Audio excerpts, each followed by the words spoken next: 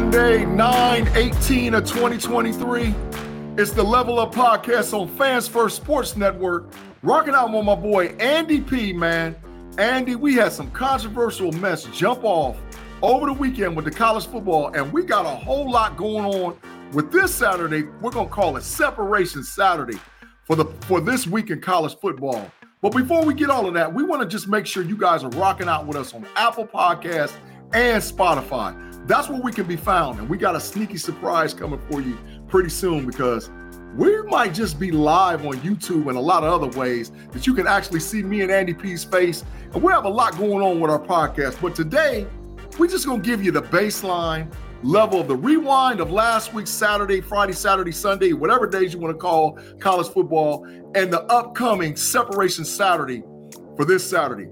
Before I do that, Andy, what's cracking, man? What's going on over there in New York land, man? It's, every time I do this podcast with you, I got a rainstorm going on. We got some Wi-Fi issues, but all that's sorted up now. All that matters is that we are talking about what I objectively think is the best slate of games that we have had this season. It is the beginning of the best time of the college football season, which is we still have a lot of teams that are contending. We still have a lot of teams that we think might jump into that contending role, and we're starting to see the real matchups. Like, great example of this, my Syracuse Orange are 3-0. They have not played anybody yet. I don't know if they're actually good or not. But what I do know is that after this week's game against, we're not going to be talking about Syracuse versus Army, but after this, that's when they start playing the real ACC teams. And we've got the SEC in action. We got the Pac-12 in action. We got the Big Ten in action. We got Notre Dame playing a real opponent this week. Like, it is, we're going to, like you said, Separation Saturday, we're going to learn so much about a lot of these teams that we've been getting excited about. And we're also going to get reminded about some teams that we haven't really talked about on the show a whole lot, that have, played really soft schedules, so they haven't warranted discussions. But this week, they start playing the big boys. Facts, man. I am so excited about this week of college football. I think this is what the whole reason why we wanted to do the show was because big time weekends with college football. But before we get to the slate, we got to talk a little bit about a couple of things that happened. And we got breaking news for you guys on the FFSN College Football Level Up Podcast. We have just been notified and confirmed that Mel Tucker will be fired as the Michigan State head coach. There was a couple of things that were cited saying why Mel Tucker was going to be removed, and I'm going to read them to you right now based on my inside information. Michigan State University informed football coach Mel Tucker Monday that the school has the intent to terminate based on him citing undisputed evidence of misconduct that warrants termination. And Michigan State delivered a notice and a 5-page letter that stated that he has multiple cites and multiple things for unprofessional and unethical behavior. Man, Andy, we got our first firing in college football, man. What is going on up in East Lansing, Michigan? I think that this is one of those weird things that happens every college football season where a job opens up for reasons that you didn't have on the bingo card to start the year, and this was definitely not on that bingo card. Facts. I think Michigan State incredibly motivated to make this firing. Mel Tucker, they gave a lot of money to after one very good year in a very weird college football season after the COVID resumed to play efforts picked up. Giving him that much money that soon always felt like a bit of an overpay to keep him in East Lansing when I don't think Michigan State really needed to do that. Facts. So getting out of the contract is half the battle for Michigan State here, and that's what they want. I think Mel Tucker is somebody who obviously he's made some mistakes. We're not here to talk about that. But from a coaching perspective, what he has done in East Lansing is rely pretty heavily on the transfer portal to round out the roster and just has not hit on very many of those transfers. His recruiting classes also not been very successful. So whoever is stepping into this job is going to have to approach it as if it was a total rebuild. You might be able to pull a Dion, you might be able to get some big name transfers over there, but for the most part, you can't exactly expect to step in and have a whole lot of talent on that roster to compete in a loaded Big Ten. But I will say one of the most interesting things about this entire situation that I just realized, Mark D'Antonio is coming back to be some sort of consultant assistant to the head coach, man, that screams to me that he is trying to wiggle his way back into that head coaching job if Michigan State can't find anybody willing to take it at their price. That's facts, man. I think that he didn't want to leave anyway, just to be honest. You know, he had some things that went on, and I think some of it was the lack of success that he had on the field. But I think the pitch that he's going to say to them is, look, I'm stable. You're not going to have to worry about all this rigmarole and all whatever else. I'll be here. I'm not going to do anything that's going to cost the program or put us in a position where we have a bad light shined on us, because we do play in the Big Ten Conference. So I look for them maybe, just maybe, to rehire the guy. It could happen, could not. They might go young. They might grab one of those young MAC coaches, or maybe the kid out of Cincinnati or the guy out of SMU. But it could be that they might ride with the tradition going on up there at Michigan State. But they got to do something, because now with the expansion of the conference, you're talking about a bottom feeder team in a conference. Michigan State, you have definitely moved down to the lower echelon and of the 18-team conferences that we're going to know as the Big Ten here moving forward. All right, so, man, switching gears. We had probably the most watched game of college football, which was Colorado State. They started out at 10 p.m. They played to 2:15 in the morning, and it was a double overtime game with Colorado winning 43-35 in 2 overtimes. But, man, I got to talk about a couple of little quick things with this. My first thing that I want to say is that Jay Norvell, you should be investigated by the NCAA. I have not seen a game played as dirty as I saw that game being played, with 17 penalties for 182 yards, including 9 personal foul penalties and 2 targetings, which one kid, Travis Hunter, who was a Heisman basically front runner, ended up with a lacerated liver and is going to be out for the next 3 weeks on a hit that went down 4 steps after the kid was already out of bounds. And you were in position to stop yourself from hurting him. I think it was a lot of dirty stuff going on. And I think a lot of that was the bad blood that was caused between Deion Sanders and Coach Jay Norvell prior to the game, which fed it and fed it and fed it. But it was one of the most undisciplined games I've ever seen. Last time I saw that is when the Miami Hurricanes played the Texas Longhorns down there in the Cotton Bowl. And I think Miami was mad because they didn't go to the national championship game and they had like 212 yards worth of penalties, like 21 penalties, something ridiculous. You know, so it's been a long time since we've seen a game played like that. But, man, Andy, I want to get your thoughts on what did you think was going on between that? Because it's definitely bad blood now between Colorado State and Colorado. It's funny because I remember that rivalry being a thing that was always circling. Part of this is obviously those NCAA football games that everybody played. You wanted the rivalry trophies, and Colorado State was always a big one. I also remember it. Obviously, Big G, you and I are both members of Steeler Nation. I remember that's the game that led to Joey Porter getting shot in the butt and, missing a couple of games as he was recovering from that. I actually was at the first game that he came back from. He came out of the tunnel limping and had a terrible towel over it. Oh, it was great times. Yeah. But that has been a heated rivalry for decades, and it's just kind of fallen off the map as Colorado has bounced around between other conferences. They don't play Colorado State consistently. Colorado State really, I think part of what happened here is that Colorado State is coming off of an unsuccessful coaching tenure with Steve Adazio. That was just not going to be a fit. Adazio has really kind of tanked the program in terms of what it was building and its identity. And so you have Norvell coming in, who is somebody who identifies as having a chip on his shoulder and wants to instill a certain type of attitude in his players, and took a shot at Deion Sanders, and all the credit in the world to Deion. That man will take any opportunity to motivate his players and get everybody on his side. I have never seen a coach take that kind of an insult in stride and turn it around on the man who dished it out, the way that he turned that sunglasses clip. He had everybody on game day wearing sunglasses. Everybody in the stands were wearing sunglasses. Like, it was one of the best. Like, you could teach that in PR school. That was masterfully done by Deion and the school.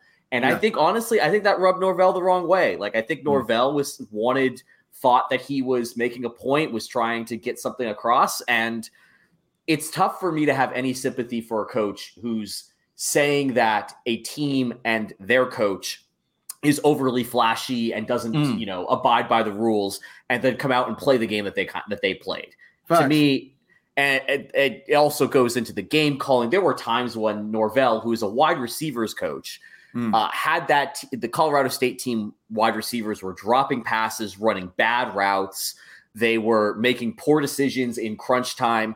They had a lot of opportunities in the fourth quarter where if the wide receivers had just been more intelligent and had been a bit more engaged in the game, they had opportunities to get more yards and set up for what could have been a game-winning field goal that would have avoided overtime altogether.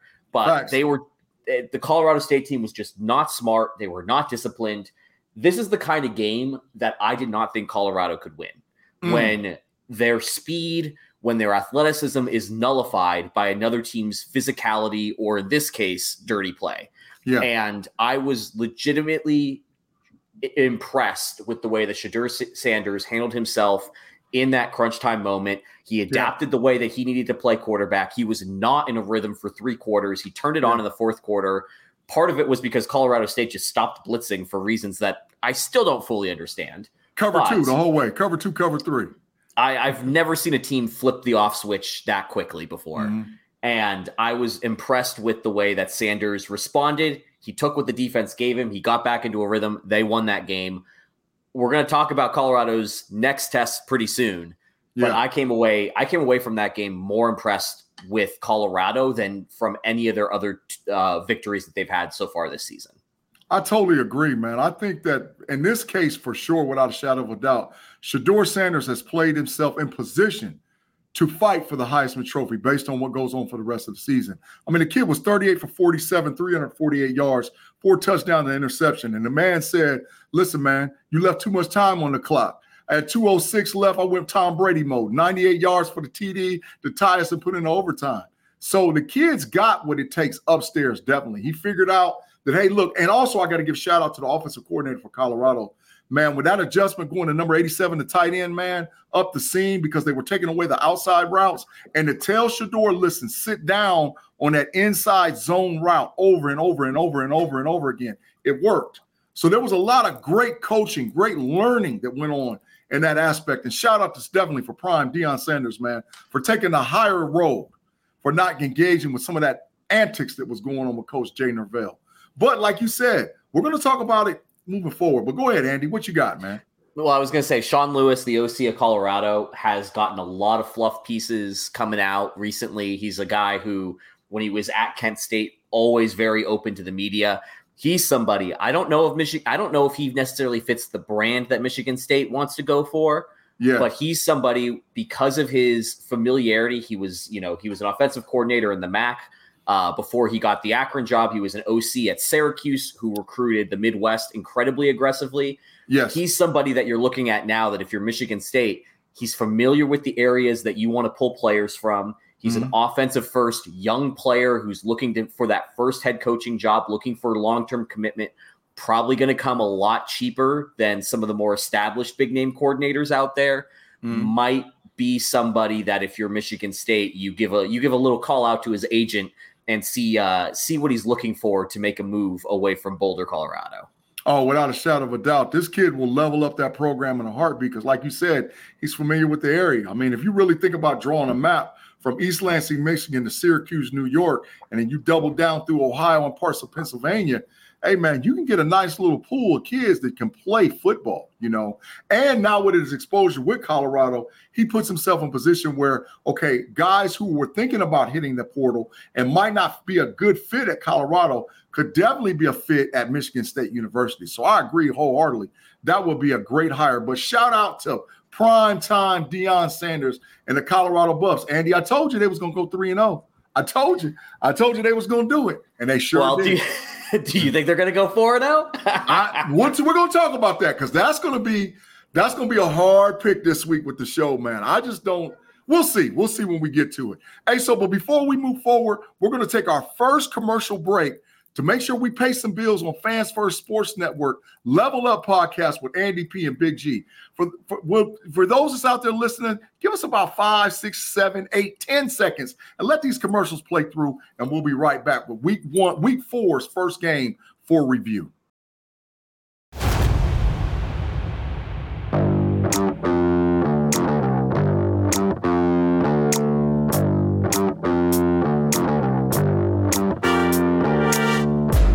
And we're back with the Level Up Podcast on Fans First Sports Network.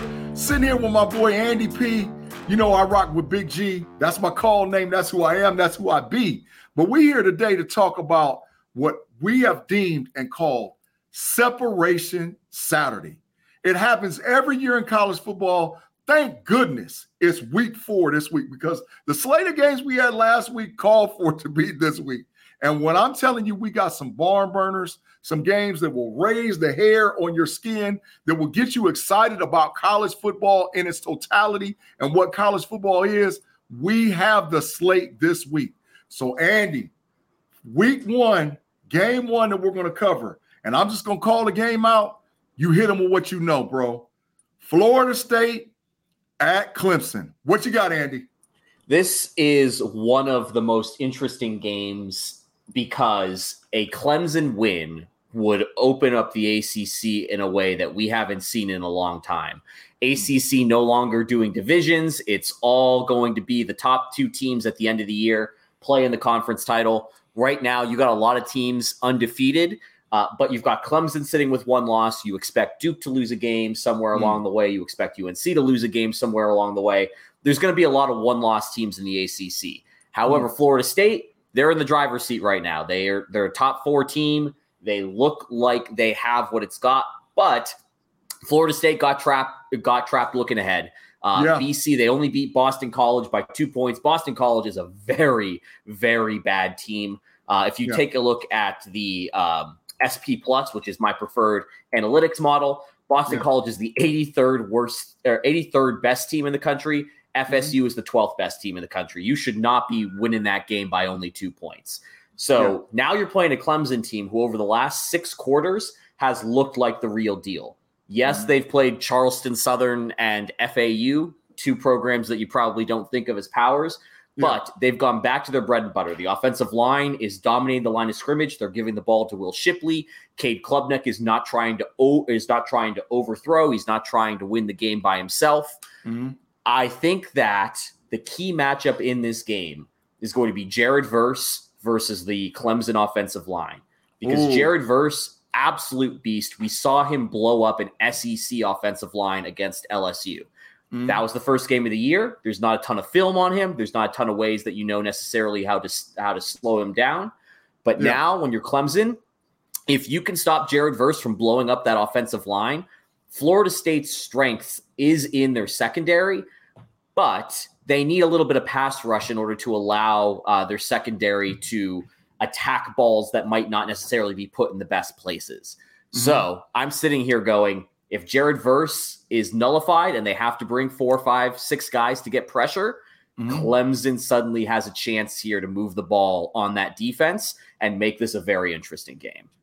Man, I like it, man, Andy, for sure. But, you know, the thing that I was looking at that I think me and you was on the same page, we're just on the opposite side of the page. I think the key to the game is going to be, what does Florida State's rushing offense do against Clemson's defensive line? Because I think that Clemson is horrible as far as defensive backs are concerned. They got punished all the way across the board for everybody that they played, including Duke, who couldn't throw the ball to save their life, and they still punished them. You know, so I'm like, okay, what is Rodney Hill? What is Trevor Benson? What are they going to do as far as running backs? I know this last game against Boston College, Rodney Hill had 5 carries for 42 yards. Trey Benson or Trevor Benson had 12 carries for 38 yards and a touchdown. I think for Florida State to actually win the game, they have to dominate the line of scrimmage. And they got it up front because they're a senior-led offensive line with Casey Roddick, the left guard, being their main guy. So I'm like, okay, what are you going to do as far as an offensive line to establish your dominance? Because there's some guys on the other side of the line for Clemson in their defensive line, including Xavier Thomas, including Justin Mascalo, the defensive end. These kids are ballers. But I think, you know, they got one linebacker in Jeremiah Trotter Jr., but everybody else in that back 6, 7, whatever defense, they sort of suspect. So I think they can be had in the pass game, but the line of scrimmage is going to be huge, in my opinion, for Clemson to dominate as far as offense transitioning to defense. So I think, like I said, we're like the yin and the yang with this. We both got the keys to the game, but you're saying it's going to be the offensive line for one to establish, and I'm saying it's going to be the offensive line for the other. So I definitely think we're on the same page without a doubt, shadow of a doubt. Yeah, this is going to be one of those games that's just decided in the trenches, and that makes it fun. You want to see big-time college football, and that means that big-time football is usually decided in the trenches. If the trench battle is even, then you start seeing the skill players step up. So this is going to be, I think, a really interesting game. It's going to be a noon game in Death Valley. Ooh. So, I think a little bit of that kind of nullifies the home field advantage because Death Valley at night, it is an experience and a half. During the day, like I've seen Syracuse go into Death Valley during those noon games, take advantage of the sleepy crowd, the slow start, and get up early on Clemson. And I think that's going to be how Florida State can set the tone in this game and how they can potentially win this game.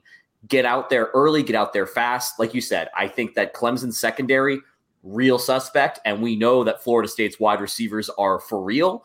And even if they're not on their A game, they are bigger than these Clemson cornerbacks by a mile and a half. Jordan Travis needs to throw that ball up there, and somebody will come down with it. Hey, this is the game Jordan Travis needs to have a Heisman moment. I mean, if he's going to be in the running for the Heisman Trophy as far as contenders, because we've already had a couple of guys that's had Heisman moments already. So this is his game to shine. I know he had the big game earlier with LSU, but you got to knock off the team has been dominating your conference for the last whatever, basically since Dabo Swinney got there. And so, it's time for a new leader of the pack to prevail in the ACC. So, Andy, saying all that, you know how we do on the Level Up podcast, man. We give predictions and we say really what we think. Since this is your conference, this is the ACC, I'm going to throw it over to you first, man, because I might ride with you regardless of what I feel on the inside. I just want to see what you had to say first. So tell me, Andy, who you got in this ACC rivalry that could actually be who's going to win the ACC? I definitely agree there. I think the winner of this game is going to go a long way into determining the winner of the ACC. Florida State has been a really great story, and I want Florida State to be back. However, Clemson seems to have gotten their game together over the last 6 quarters. I can't throw away 8-9 years of Dabo Swinney Clemson just because of a slow start to the season. Like that team historically gets up for these games. If Clemson has a bad year, it's because they slip up against the Syracuse and the Dukes. They don't slip up in these big games. I am a little bit worried with the way that Florida State played last week against a bad Boston College team. I think that Clemson is trending in the right direction. Florida State is trending in the wrong direction. However, all that being said, the bookmakers right now, they like Florida State to win this game by 2, and I agree. I think it's going to be close. The one stat that changes my mind here so far, Clemson's passer rating with a clean pocket, minimal pressure, 130. Looks great. Clemson's passing rate under pressure is 36. That is, I think Florida State's defensive line is too good. I think they're going to get pressure. I think Cade Klubnik is just not it yet. Maybe he's there next year, but this year he's still too green. Give me Jordan Travis and FSU to win this one by a field goal, but it's going to come down to the wire. Man, Andy, I loved every take that you said to justify your pick by Florida State, because that's where I was leaning anyway, because I compared Cade Klubnik versus Jordan Travis. When all things are even, which guy's better? Jordan Travis is a ready-to-go senior quarterback that's trying to lead his team to the college football playoff. Cade Klubnik, even though the kid's from Westlake Travis, and I know a little bit about those guys from Westlake High School up there in Austin, Texas, I don't think he was ready. I think the moment's just too big. And I think Florida State rides into Syracuse and steals one and puts themselves in position for a later on battle maybe with North Carolina for the ACC championship. But we'll see. We got a long season to go, but that's definitely hit number 1 of all our power games on Separation Saturday. Andy, game number 2 is the one that I've been waiting to get to talk about for weeks, because I've been saying it. I thought they were going to do it, but now with just some changes, I don't know. We are at the University of Colorado visiting the Oregon Ducks. Andy, man, what the heck is going to go on in Eugene, Oregon this week with that game, man? The Pac-12 is thriving on this Saturday. There's 3 Pac-12 games that we're going to talk about here because the Pac-12 has proven to be one of the deepest conferences in college football this year. And these are any team that we're going to talk about today.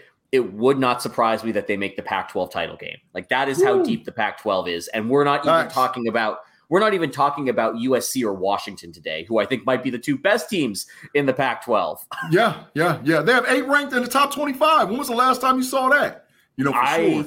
West Coast football is having a moment. The Pac-12 is going out in style. And for me, this game specifically is an interesting challenge between 2 offenses that want to dictate the pace and the tempo of the game. The Travis Hunter absence, I think, will impact Colorado defensively a lot more than it impacts them offensively. We saw that in the Colorado State game. You talked about it off the top. Sean Lewis was adjusting in game very well to what the Colorado defense showed without Travis Hunter on the field. I'm not so worried about Colorado State's offense. I am a bit worried about this defense because Oregon has one of the best offenses in the country. They are a team that will want to put up points on you. They have the 2nd ranked offense according to SP Plus. That is you're not going to stop them. They're going to put up at least 21 to 28 points at home, which now means that the game comes down to can Colorado keep up in this game? I think what Colorado has shown me so far is that I can't count that out. Their scheme and the way that they have created players in space to take advantage of what they do best, really strong. That offensive line, definitely not the best offensive line out there, but Shadur Sanders is mobile. He knows how to get the ball out there quickly. I don't think the offensive line is going to be as big of a concern. For me, I think this is really going to come down to field position battling. Like, can Colorado work with a 40 or a 50-yard field instead of having to drive 70 or 80 yards the entire way? That is the one weak spot in Oregon's entire team. They, according to SP Plus, they have the 58th ranked special teams unit in the country. It just means that, special teams is always really tough, but SP Plus uses special teams to categorize field position. So Oregon State's not doing a great job at having their opposition start in negative territory. So if Colorado can take advantage of the field position opportunities that they're given by Oregon, I think that we have ourselves a shootout. Yeah, without a shadow of a doubt. I think that – so I went back and I encourage all of our listeners and that walk with us and listen to our podcast. If you guys have not subscribed yet to Patreon.com, you need to go and subscribe to Patreon.com and watch the All 22 film with some of these teams that we're talking about in college football, because you can really get a feel and understand what type of offenses and defenses are being played in college football. So I was used to that whole high-flying Oregon score 60-point type game, going on, which they can, and they have a capability. But they don't do it like how they did it in the early 2000s. What they do is they literally line up across the ball, run a lot of different RPO looks, and try to manhandle you and push you down the field. And that's led by Bo Nix. Bo Nix, compared to last season to this season, looks completely different. So I think that Colorado's going to have problems as far as on the defensive side. But offensively, I think that Colorado can maybe just hurt them a little bit. I like a couple of the defensive backs that they have. I like Kyrie Jackson. I like Brian Addison. But when overall, they don't have that Gonzalez kid that played last year that would just shut down the whole side of a field, and they didn't flip corners. Well, they come into this year and they're still not flipping corners. So I'm like, okay, do they feel that they got a shutdown guy that could stop like a Joe Horn Jr. on one side of the ball? We'll see. But I think it's definitely going to be a shootout. I mean, I wouldn't be shocked that the final score of this game is like 48-42, something like that, because I believe that both offenses can score. But Bo Nix looks like, based on what I've reviewed on the All 22 film on Patreon.com, I believe that Bo Nix is a completely different player and is in the running for the Heisman Trophy.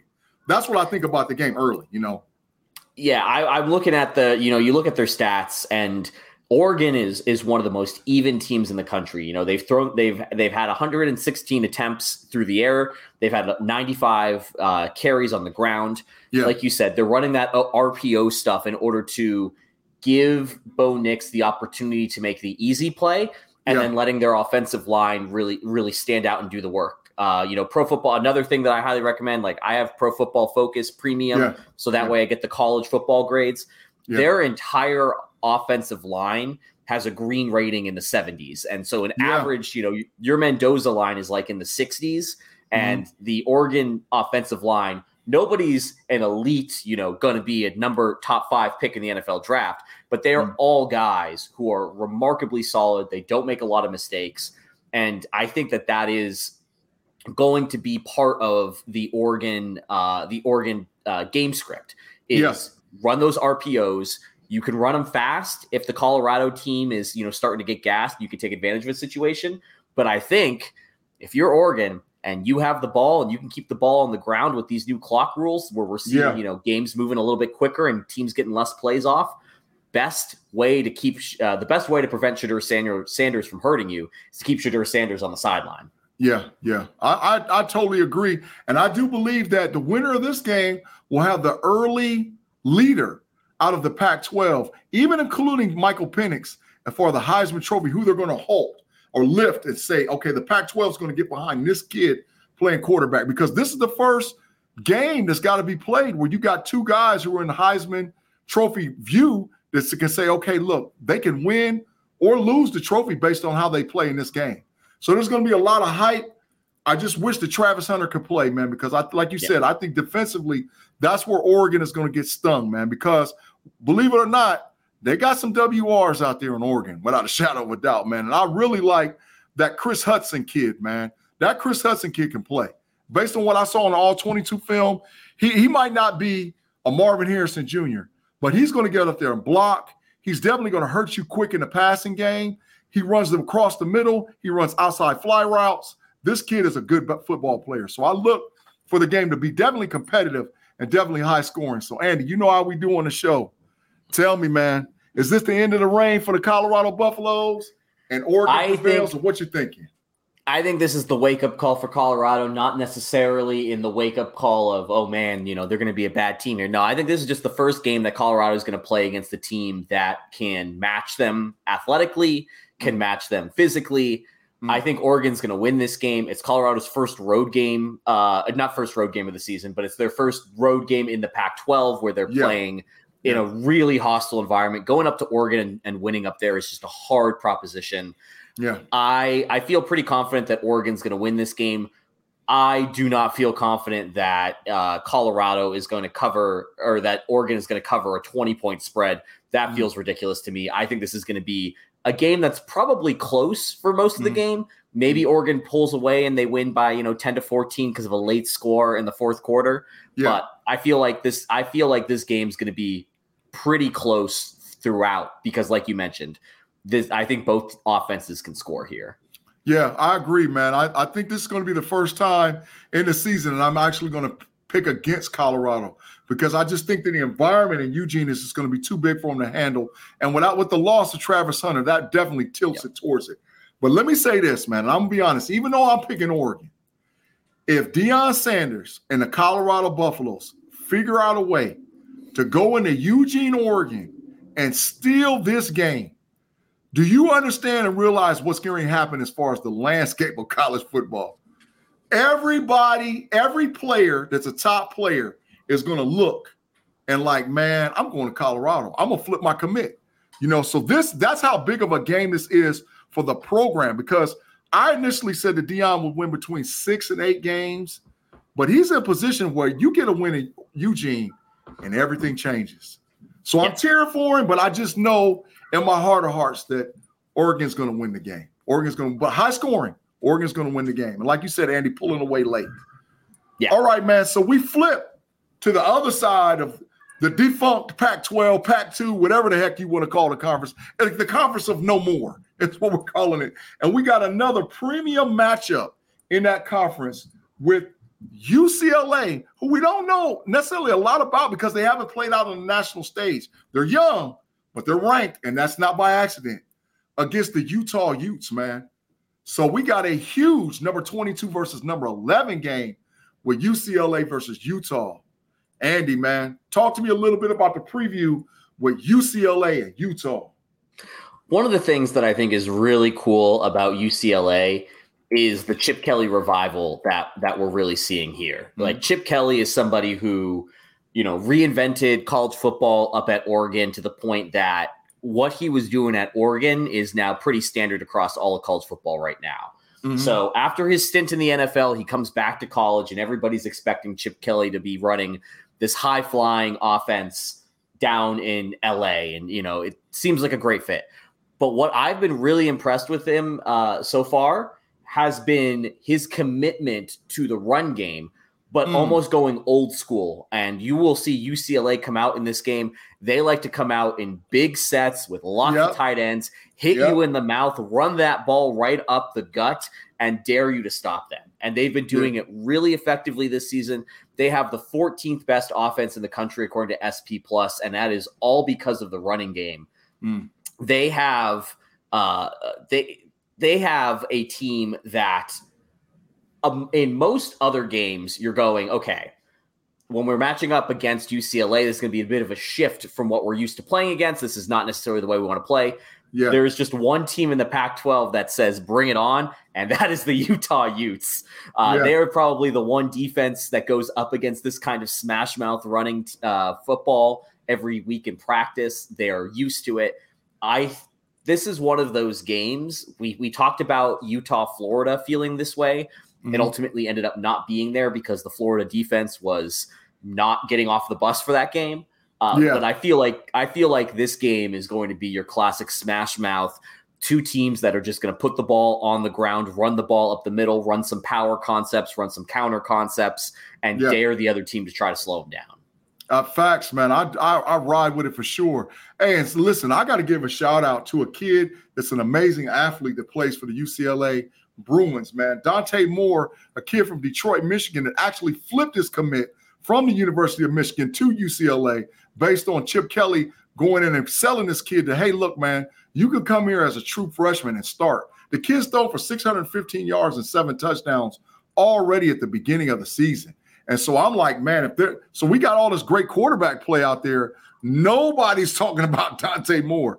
And Dante, like I said, to be a kid playing in the Pac-12 as a true freshman starting and has put up those type of numbers, yeah, he can run, but yeah, he can throw too. And they run, when I'm telling you, and Andy was right, they run that traditional RPO, zone read, run downhill. I seen them run a split back option on the all-22 film. And I was like, I haven't seen that since the 90s. Who runs a split back option? And they ran it to perfection and scored, like on the inside trap play. And I was like, oh my God. Yeah, Chip Kelly's got something going on right there with this kid, man. So do we have any hearing on Rising? Is Rising going to play? I haven't seen anything about Rising playing. And I think to me, that's the big coin flip for me in this matchup. Yes, it is at Utah, and winning on the road in a big game is really hard to do. But I just haven't loved the way that Utah has looked without Cam Rising. They won that Florida game less so because of their great quarterback play and more so because Florida's defense was really poor. And I that Baylor game really scared me. I think Baylor's a solid team. I don't think Baylor's a great team. And they really struggled without Cam Rising in that game. They just played Weber State, who they only beat 31-7. Yeah. I feel like this game, the reason we're talking about it, we're talking about Pac-12 contenders. Utah should absolutely be a Pac-12 contender. They were in the Rose Bowl last year. But this quarterback situation is starting to come to a head. And if you don't have Cam Rising for your Pac-12 schedule, Utah is going to be in trouble with how strong the Pac-12 has gotten so far. Yeah. And I think that's going to be the pivot, really, to be honest, the way to say, okay, does Utah level up and be able to play a half a season or 8 games or whatever without Rising? But if Rising's able to come back, especially for this game, I think it's going to be competitive. But if not, I'm going to say this. I look for UCLA to actually put the fear of God in those other Pac-12 teams by how they're going to manhandle Utah. That's just what I'm saying as far as my early prediction. But Andy, you know how we get out on the show. I'll let you say yours first, and then I speak my piece, and then that's our prediction. So, Andy, who you got in Utah versus UCLA? Well, according to the Orange County Register, Willingham in his press conference today said that Cam Rising is day-to-day, but that he does not make the ultimate call on whether he plays or not. That's up to the surgeon and the medical staff. That is a big old non-answer if I ever heard one before. I will say this. I think that if Cam Rising plays, this is going to be a close game. I think without Cam Rising, I think UCLA is going to win this game. I think that UCLA might win this game comfortably because of the way that they can just dominate on the ground. They are going to bash Utah over the head in a way that I don't think Utah has had anybody do to them so far the last couple of seasons. I like UCLA to win this game. Like you said, put the Pac-12 on notice that this is going to be a really tough team to play. I think UCLA is last year's Utah. You don't want to play them. When you play them, you're going to come out beaten. You're going to come out sore. You're not going to like who you have to play the next week. UCLA is going to be a speed bump for any team that wants to win the Pac-12 this year. Shout out to Chip Kelly and the Bruins. Man, listen, I'm saying, hail Bruins. Let's go. I think UCLA, like you said, is the sneaky team out there in the Pac-12. And I look for UCLA to manhandle Utah in this game, especially if Rising don't be on the field. So, Andy, we are definitely on the same page with this game, which is the second of those Pac-12 hitters on Separation Saturday. So, Andy, before we continue, we got to take a quick commercial break on the Fans First Sports Network Level Up Podcast College Football Preview with Andy P. and Big G.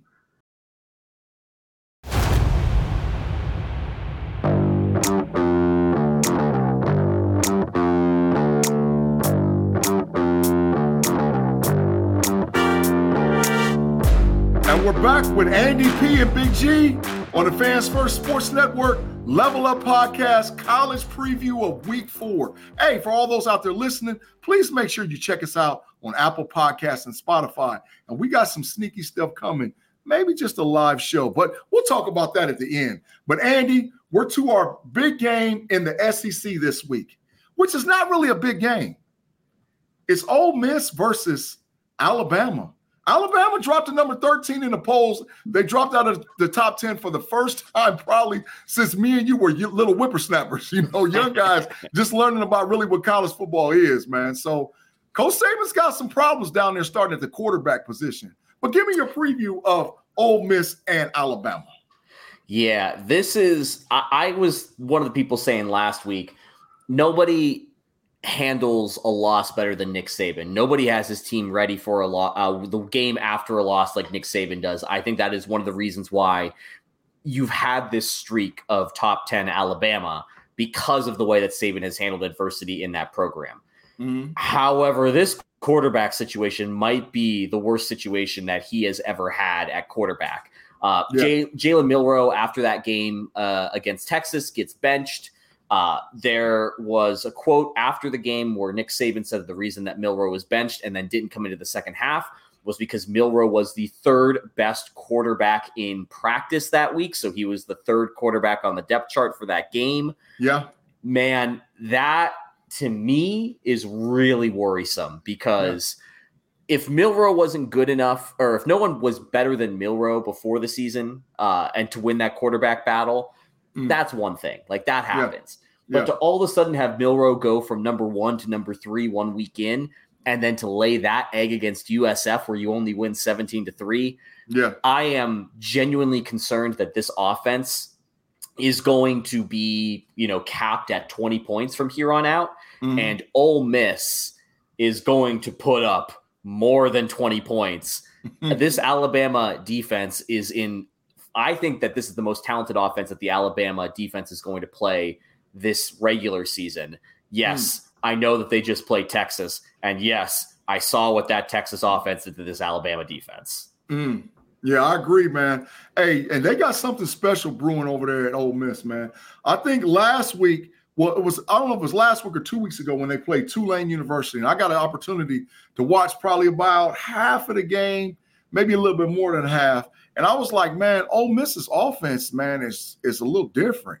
But when I'm saying that they have speed across the board, it's been a long time. I mean, this is all the way back when DK Metcalf and those guys were over there at Ole Miss. Some of the speed and some of the height and strength that they have at the wide receiver position, at the running back position, and just across the board, man. I really like how these guys look. And the main guy that I really like is Dart. Dart, the quarterback, man, looks a little different. And it's amazing how we're seeing so many of these guys look different compared from last year to this year. I mean, he's got 852 yards passing, 213 yards rushing. So last time when your quarterback leads your team in rushing and passing, you got something special going on at that quarterback position. But I like their wide receivers. I like Watkins. I like Wade. I like Harris. All those guys are really like seniors. Some of them are transfer portal guys. So you don't have a lot of film on them. And I think that Alabama doesn't have the traditional be scared of the front seven defense. I mean, you know who Kool-Aid McKinley is. Everybody knows that.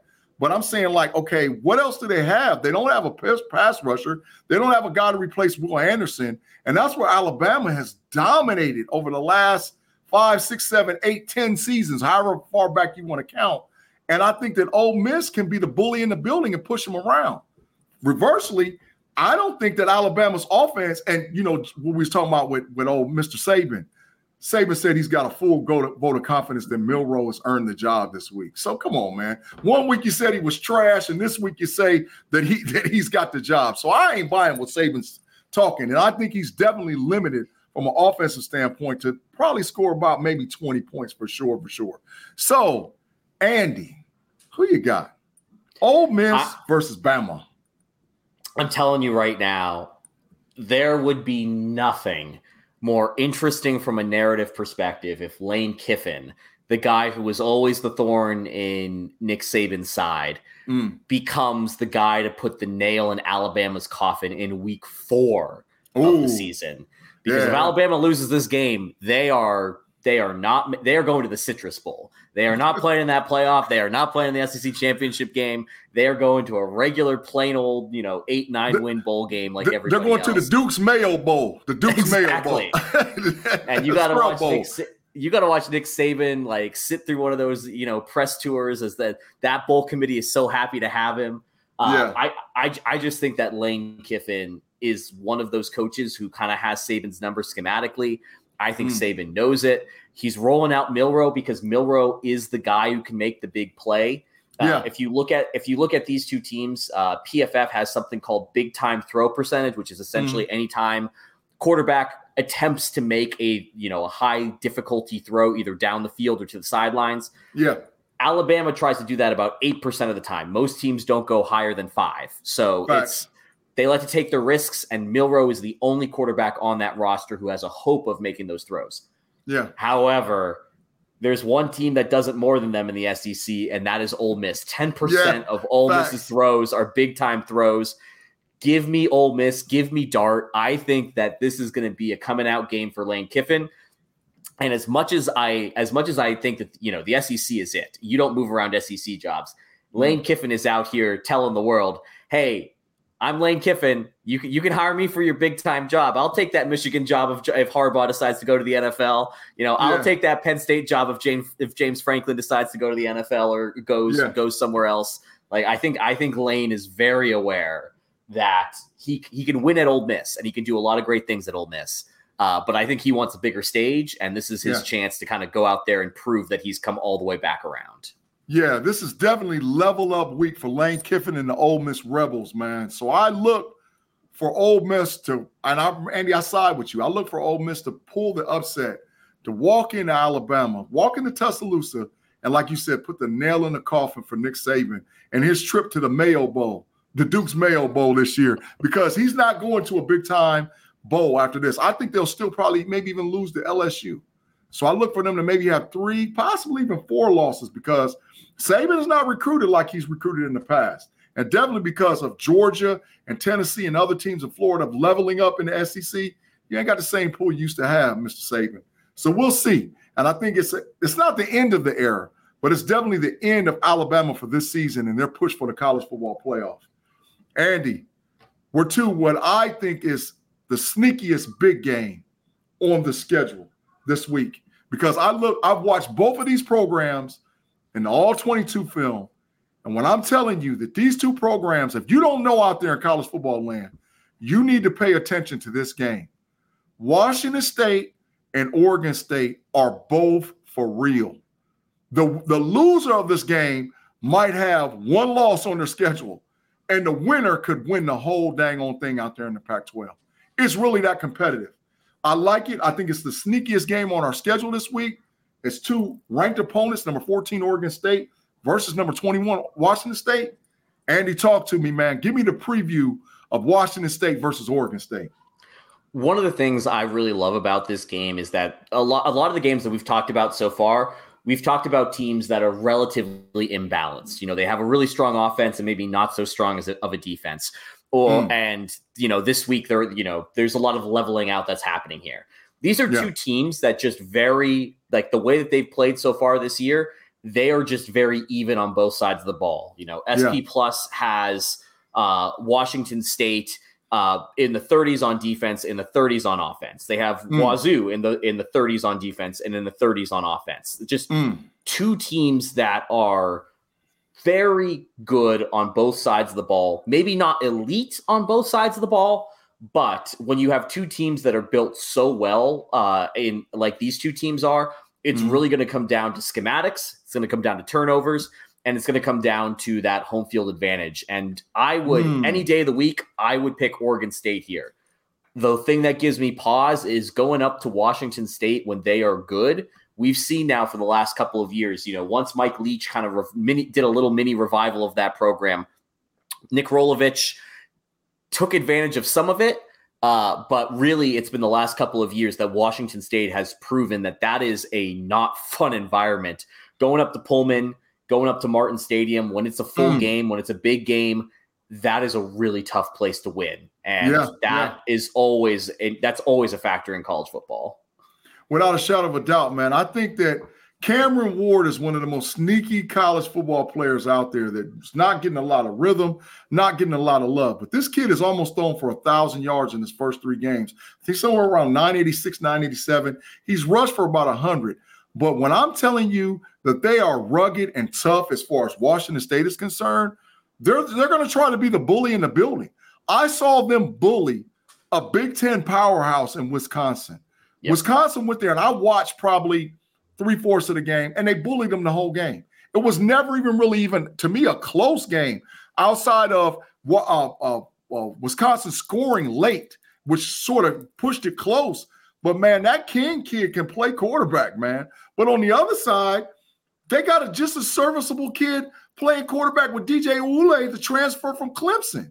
You know, and which I know Dabo's looking himself in the face like right now. We're like, what did I do? You know, because he has swung the pendulum for Oregon State, who I think prior to his transfer had 20 returning starters coming back to the All-22. He comes in and makes 21, so they got one kid that's a new starter.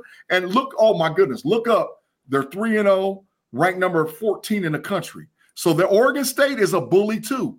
They push the ball, they run the ball, and they, like you said, with the new clock rules in college football, they really limit your possessions if you're another team. So I think this is strength on strength for sure, Andy. What's your thoughts about that? Yeah, I think that DJU is somebody who is a great case study in how important scheme is to a quarterback and to an offense. We saw him at Clemson really struggle to kind of become the next Trevor Lawrence, where you're both mobile and stationary, working in the pocket. You're trying to work the ball deep downfield in that middle 10 past the first yardsticks. That's a tough thing to ask somebody to do. And he had the pedigree to do it. Like this is a guy that was a 5-star prospect. He had the Dr. Pepper ads. It all made sense. But Trevor Lawrence is an excellent NFL quarterback. He was an amazing college quarterback. Like not everybody can just step up and do that role. So you bring him out to Oregon, where they have a fantastic offensive line. They're asking him to really work in that 10-yard or less box a lot more. And he's somebody who is so smart. He makes the right read every time. He gets the ball out of his hands quickly. He's able to use his feet to move the pocket, which allows you to run different kinds of mesh concepts in that, 10-yard and under route, which makes defending Oregon really hard because then you add in those RPO wrinkles to it, and all of a sudden you've got an offense where the defense is on its heels the whole time, and they're never really taking a big shot. They're just dinking and dunking you to death. And I think that is something that Oregon State has done really effectively in this kind of revival this year. I don't necessarily think that the Washington State defense is good enough to slow down Oregon State. And that, to me, like you said, I think Oregon State is going to win the time of possession battle here. And I think this is the game where the team with the ball last is going to win the game. This game is screaming to me a road win by Oregon State, even though it's going to be close. So that your prediction is Oregon State to beat Washington State? It is. Andy, I got to swing the other way, man. I hate to do it, but I think Wazoo's for real. King's a great quarterback, man. They got a great coach. They got a great culture. I wouldn't want to go into Washington State and play ever. I think there's a lot of shade tree stuff, not in a bad way, but in a good way going on up there in that tree orchard in Washington State, because people don't understand and know if you've never been up in the Pacific Northwest, they are filled up with apple trees everywhere. So there's a lot of shade tree plays jumping off and going up there in Pullman, Washington, man. So I like Washington State to beat and pull the upset of Oregon State. Even though Oregon State is a very good team, I just like Washington State to win the game. Andy, man, we're to my game, man. We're to my game. This is going to be hard for me to talk about. I got to be truthful and real when I'm talking about it. For all of you guys that don't know out there on Level Up Podcast, rocking on Fans First Sports Network, Big G is a diehard OSU, Ohio State Buckeyes till I die fan. I love the Buckeyes. I ride with the Buckeyes. I live in Ohio. All of my children went to Ohio State. My wife graduated from Ohio State. She works for Ohio State University. I live and die Buckeye red around here, man. And we got Notre Dame coming in, man. Or we're going to Notre Dame for our first big test of the season. This is a huge game for both programs. It's a statement game for both programs. It's probably the game of the day. College football will definitely be there. The preview show will be there. I was told that I think that Fox Sports and that ESPN will both be in South Bend, Indiana for this game, like how they did last week in Colorado. But it's huge, Andy. It's huge. So let me get your preview of the Notre Dame Fighting Irish versus the Ohio State University Buckeyes. I am really intrigued in this game because Notre Dame has been a bit of a mystery to me so far this season. They've played three nobodies in Navy, Tennessee State, and Central Michigan, and they've looked great in all three of those games. They've been able to move the ball on the ground really effectively. Sam Hartman is able to push the ball downfield really effectively.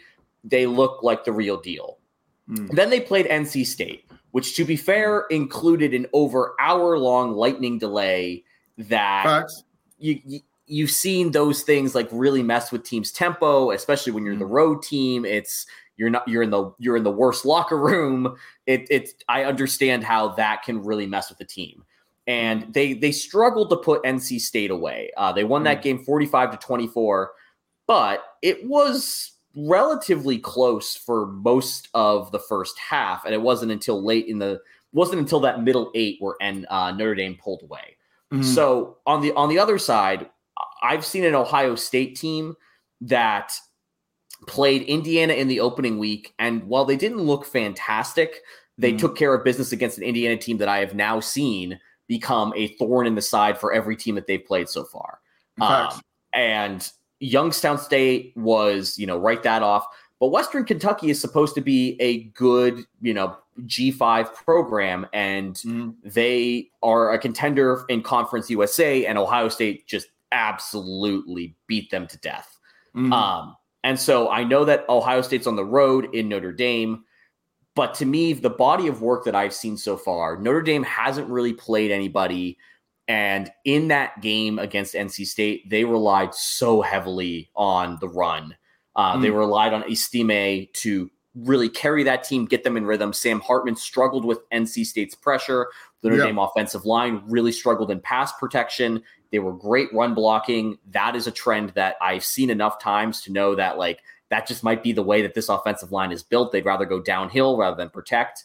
Yeah. And even though Ohio State has its offensive questions, I don't think the Notre Dame defense is good enough to really challenge Ohio State in the way to make those questions problems. They might still be questions, but they might not be problems. While on the other side, I think that the Ohio State defense, if Notre Dame's pass protection hasn't been figured out, Notre Dame or Ohio State can stuff the Notre Dame run and force Sam Hartman and that offensive line to move the ball down the field in order to put points up on the board. Yeah, man, every point you just made, I agree in totality. And without being totally biased about it, I will say that Sam Hartman is playing like one of some of the best college football right now. He's got 1,061 yards passing. And then that Estime kid, he's rushed for about 600 yards. And where Ohio State has struggled in the past, especially like if you go back and look at what they did against Michigan the last 2 seasons, Michigan was basically able to line up and run bully ball and run the ball straight down the heart or throat or soul of Ohio State as far as their rush defense is concerned. So that concerns me a little bit. From the offensive side of the ball, Ohio State, they named their quarterback.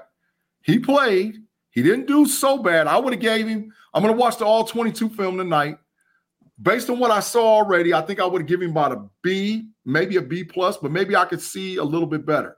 But I say based on how he played last week, there's not a shadow of a doubt he's the starter in Ohio State. The issue is going to be, can McCord play a big-time game in a big-time atmosphere away from Ohio State? And what is Ohio State's offensive line going to do? Because they're still relatively young. I haven't seen a game yet. I watched, like I said, the first 2 games. Nobody on the offensive line outside of Donovan Jackson graded an elite level as far as the grade is concerned. I'll go back and watch the all-22 this week and see if we got an elite level. We might have 2, maybe 3 guys grade out elite level. So that's the concern, because Notre Dame and that crowd over in Notre Dame, and you already know the luck of the Irish, that little green leprechaun running around. They're going to wear all green uniforms, first time in Notre Dame history. They're going to wear a green jersey and green pants. So, that place is going to be rocking. And Notre Dame's still sort of salty about that butt whooping that Ohio State put on them several years back with 49-27 in the horseshoe, where Eddie George went crazy and won the Heisman Trophy based on his performance against Notre Dame. So this is a huge game. And we're going to find out if Ohio State defense is fixed. This is the game where you're going to find out if they really are. Did hiring Jim Knowles and bringing Jim Knowles in from Oklahoma State, did he fix what we need to be fixed in Ohio State for them to contend? So, Andy, saying all that, man, who you got with the Notre Dame Fighting Irish versus the Ohio State Buckeyes? I really want to take Ohio State because I do believe that on paper, Ohio State is the better team. I think that Ohio, like 11 on 11, I think Ohio State has more talent than Notre Dame on both sides of the ball. However, you hit the nail on the head for me. Ohio State has been beat before by teams just deciding to run the ball up the middle on them and Ohio State being unable to adapt. You know that that's what Notre Dame is capable of doing. And they've also got Sam Hartman to make the smart decisions in the passing attack in order to keep the box spread out. Yeah. I think that Notre Dame is going to score 27-ish points. And the question becomes, can Ohio State score more? I don't know if they can right now. I think if this game was at the end of the season, I would feel incredibly confident taking an Ohio State team that has figured out its quarterback situation, that has played some tougher opposition, has gotten some seasoning on that offensive line and in that quarterback room. I'd feel a lot better about it then. But it's still early in the season. It's still going to come down to the better defense and the better quarterback. And right now, I think that the defenses are maybe a little bit even, maybe a slight edge to Ohio State, but that quarterback, Notre Dame's got the better quarterback by at least one level. And I'm gonna go with Notre Dame to win this game, even though I think Ohio State might be the better team overall. Man, Andy, I'm a diehard Buckeye fan, and you almost convinced me based on what your facts and you kicked on the Level Up podcast for Notre Dame. But I'm telling you right now, believe it when I'm telling you, Ohio State has got their act together. Ohio State goes into South Bend, Indiana, and wins this game 28-17 with check this out, Andy, a run game. You're going to have between Ohio State rush for over 175 yards. Between Chip Trayanum, between Travion Henderson, and between Bam Porkchop Williams, you're going to see Ohio State run for over 175 yards and win the game 28-17, and maybe put some of the naysayers to bed until they play Penn State in November when the all gray out going on in Columbus, Ohio at the shoe. I'll tell you right. Oh, go ahead. I was going to say, I'll tell you right now, I want Ohio State to be successful because I think the narratives around Ryan Day, I know that the Michigan game is always a big, like the record there is what it is. I think that they have established one of the most talented rosters across all of football. And if they are able to win that game running the ball, like you just said, I am putting Ohio State firmly back in playoff contention. And I think Ohio State is a national title contender if they are able to, win games that way. Yeah. I like I said, I think that the running game is the difference in the game. And so, but we'll see. And that's why they play on Saturdays. And, I got to be honest and fair to all the people listening to this out to Fans First Sports Network. I'm a homer. I'm a home team guy. I'm going to cheer for the Buckeyes, but I really do believe in my heart of hearts that they figured it out these last 2 weeks. And by settling on Kyle McCord playing quarterback, he's not looking over his shoulder. The kid played a whole lot better. But he's got to prove it this week against Notre Dame. If he doesn't improve it this week, then we got problems over in Buckeye land. And Coach Day, you might be on the hot seat. So it's time to level up this week. It's not time to play around. It's time to get the victory and get the dub over in South Bend, get on the bus and drive on back to Columbus so we can celebrate with you down here at the OHIO, man. Andy, we got our last game, man, which is another Big Ten rivalry, a sneaky Big Ten game, because we had a team jumping to the top 25 that we was looking around like, are they for real? And now all of a sudden, one team didn't look so good last week, and one team looked real good. So our last game on the slate is Iowa visiting the Penn State Nittany Lions, number 24 versus number 7. Andy, give me a preview with Iowa versus Penn State. Well, if you don't know, the Iowa offense is led by the son of the head coach. Yeah. And the performance has been so poor over the last few years that there is now a points quota that Iowa has to hit over the season. Otherwise, the offensive coordinator will either have his salary significantly reduced or will be fired. It's not going so well this year. Iowa has the 80th ranked offense according to SP+. But the reason that they are ranked in the top 25, the reason that this is an interesting game is that Iowa has one of the best defenses in the country. And according to SP+, Iowa has the best defense in the country. Facts. Number one. Now, Penn State also has an elite defense. They have the 4th ranked defense in the country, according to SP+. Their offense is ranked 21st. So it's good, but it's not elite. And I think for me, that's what's interesting about this game. James Franklin historically has attempted to dumb down these games in the past where he doesn't try to do a whole lot schematically. He tries to just run, pass pretty much for the entire game, and it usually ends like 9-6. And I've always been really critical because that is playing into what Iowa wants. Iowa wants you to play dumb football. They don't want you to try to do anything smart. They don't want you to score points because they can't score points. But Drew Aller has proven to be something new for Penn State. Facts. He's a different type of quarterback than anything that they've had in recent memory. The sophomore from Ohio has looked really good this season. He's only attempted 88 passes, but he's completed them 67% of the time, 8.4 yards per attempt. He is the type of quarterback that if James Franklin and the Penn State offense are willing to take some calculated risks, I think that they can convert, and I think that they can put Iowa away in a game like 20-3, 20-7, and it'll be a slugfest the whole way out. But I really want to see Penn State. If you're serious about competing in the Big Ten, if you're serious about beating Ohio State and Michigan and all these other teams that historically James Franklin has struggled with, Iowa is a team that you need to prove you can beat by more than just a single score.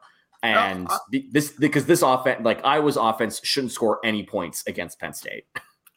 Andy, you hit all the key points, man, without a shadow of a doubt. The issue has been with Penn State so far.